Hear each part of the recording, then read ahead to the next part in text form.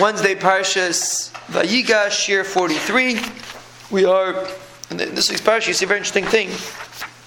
That when Yosef HaTzadik revealed himself to his brothers, so it says that he cried.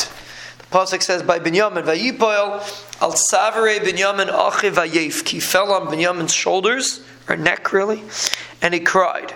Binyamin Bacha al Tzavarav, and Binyamin cried on his neck. So Rashi says, why did he cry? Rashi says, because on the Beis HaMikdash, it's going to be in the Chelek of Binyamin. Binyamin was Zeicha. The Beis HaMikdash was in his Chelek, and they're going to be destroyed.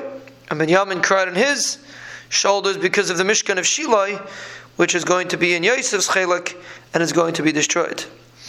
So really, if you think about it, it's a little bit funny. Like, I can think of other times to cry, but like, why now? Why is this the time to cry for the Beis HaMikdash? It's a terrible thing, but l'chayra, it's an irrelevant topic right now. So what was the point of the crying over here?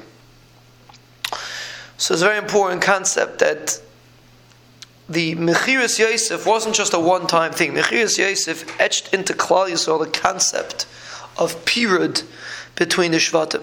That not all, they don't work hand in hand. And in Mela, it's forever and ever, this story was the representation of a chilek, of a division in Klal Yisrael.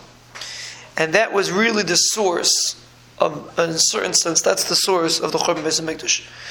The Beis HaMikdash represents a bias for Klal Yisrael, a bias for HaKadosh Baruch Hu.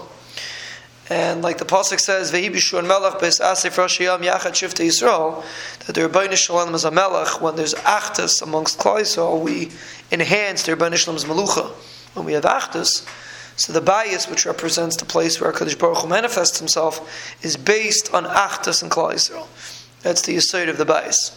And then if Rachman al-Islam, there's a period in Klal Yisrael can't hold together, so then Chas v'Shalom it manifests in a churban bias, because the bias can't exist. Now, even though the first Beis HaMikdash was not necessarily destroyed because of Machlokes, the second Beis HaMikdash was destroyed because of Machlokes. The first Beis HaMikdash wasn't necessarily destroyed because of Machlokes, but Lamaisa, the concept exists. Machlokes means that it's not everlasting. Achtos is whenever you have achtos, it lasts. Machlokes means that it's not everlasting. And that's what's going on over here. When Yosef met the brothers again, and they were me'uched, but they realized they were misached. They came back together. But they realized that there was a terrible period amongst the brothers that might not be able to be completely fixed, and Ataka manifested in the later generations.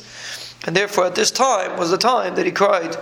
Yosef cried for Beis HaMikdash, and Binyamin cried for the Mishkan Shilai, because this story represented the concept of a division in Klal Yisrael, and Memela, a division in the Churban Beis HaMikdash, which came after that. And therefore, it was the opportune time, so to speak, to cry about the Churban Beis HaMikdash.